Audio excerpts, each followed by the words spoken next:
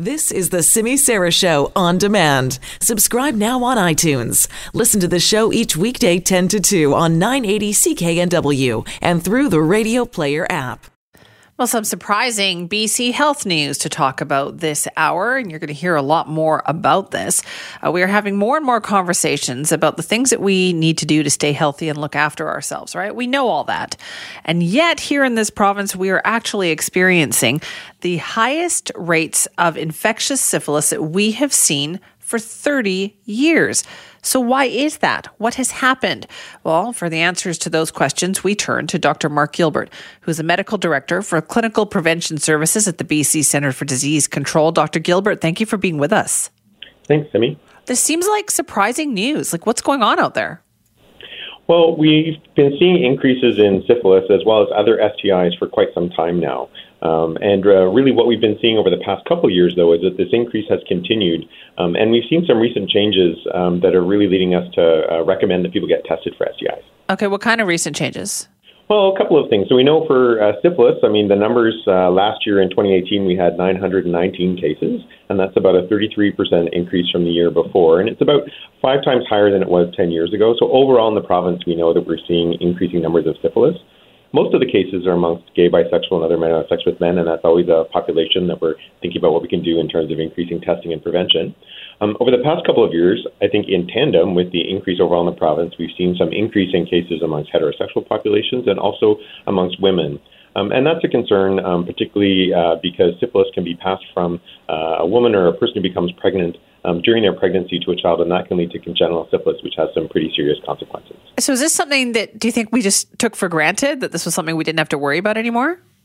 Well, 30 years ago, actually, there was a lot of discussion about that we could possibly eliminate syphilis from Canada. So I do think in the past it was a sense of the rates had dramatically come down and potentially was on its way out.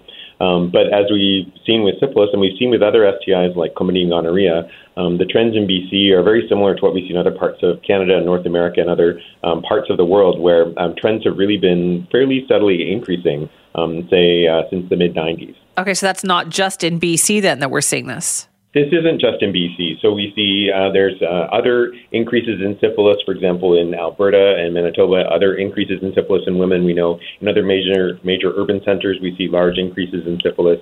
So this is a global problem. How curable is this? What is the treatment like? Yeah, so syphilis is curable. So it's treatable with penicillin. It's one of the few infections still treatable with penicillin. And the important part of it is that because people can have syphilis and not know it, so many people may not have symptoms or they may not recognize symptoms when they have it, it's important to get tested, which is testing through a blood test. Then you can get treated, and then that prevents sort of complications from syphilis. And that's what we're really trying to do, is to prevent complications from syphilis. Right, but this probably fell off a lot of people's radar, right, Doctor? They worry about things like HIV and AIDS, and do you think syphilis just kind of got left at the bottom of the pile?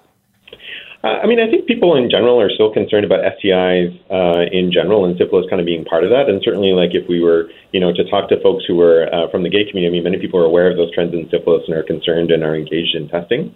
I think it's just always a good reminder to folks that if you're sexually active, particularly if you have a new partner or multiple partners, that it's a good time to get tested and to talk to your provider. Right. Okay. So it sounds like, though, if you catch it, it's okay. You can still manage to treat this easily.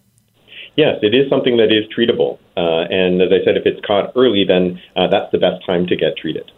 Okay. So then when you're targeting groups for information, Dr. Gilbert, who are you really trying to get that message out there to? Well, at the moment, certainly we're continuing our efforts to think about increasing awareness and testing strategies amongst gay, bisexual, and men who have sex with men in the province. At the moment, we are thinking particularly about women or people who might become pregnant and their care providers, just so that they're aware that rates are a little higher and that, that we're now recommending some additional testing during pregnancy. Is it hard sometimes, though, to get people to go and talk to their doctor about this? I'd say for sure. We know that there's still a lot of stigma around STIs. Not just syphilis, and that's a big challenge. I think there's ways in which people go online, find information, other ways of being able to access to information, but it is a broad problem in society that's going to take some time to shift. And so how do we do that then? How do we get it to shift? It's a great question. I think that there's a lot of ways. I think over time, some of this stigma is shifting a little bit. There's certainly work that can be done, further work with healthcare providers, for example, about creating a space which is comfortable and safe, and people feel comfortable talking about their sexual history, because it's not just people, it's also doctors who sometimes have that discomfort. So that's an area of focus.